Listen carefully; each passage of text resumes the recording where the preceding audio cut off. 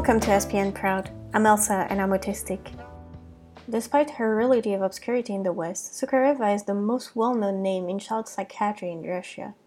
Sukareva published more than 150 papers, 6 monographs, and several textbooks on topics as diverse as intellectual disability, schizophrenia, and multiple personality disorder, among other conditions. She was also a gifted teacher and mentored scores of doctoral students.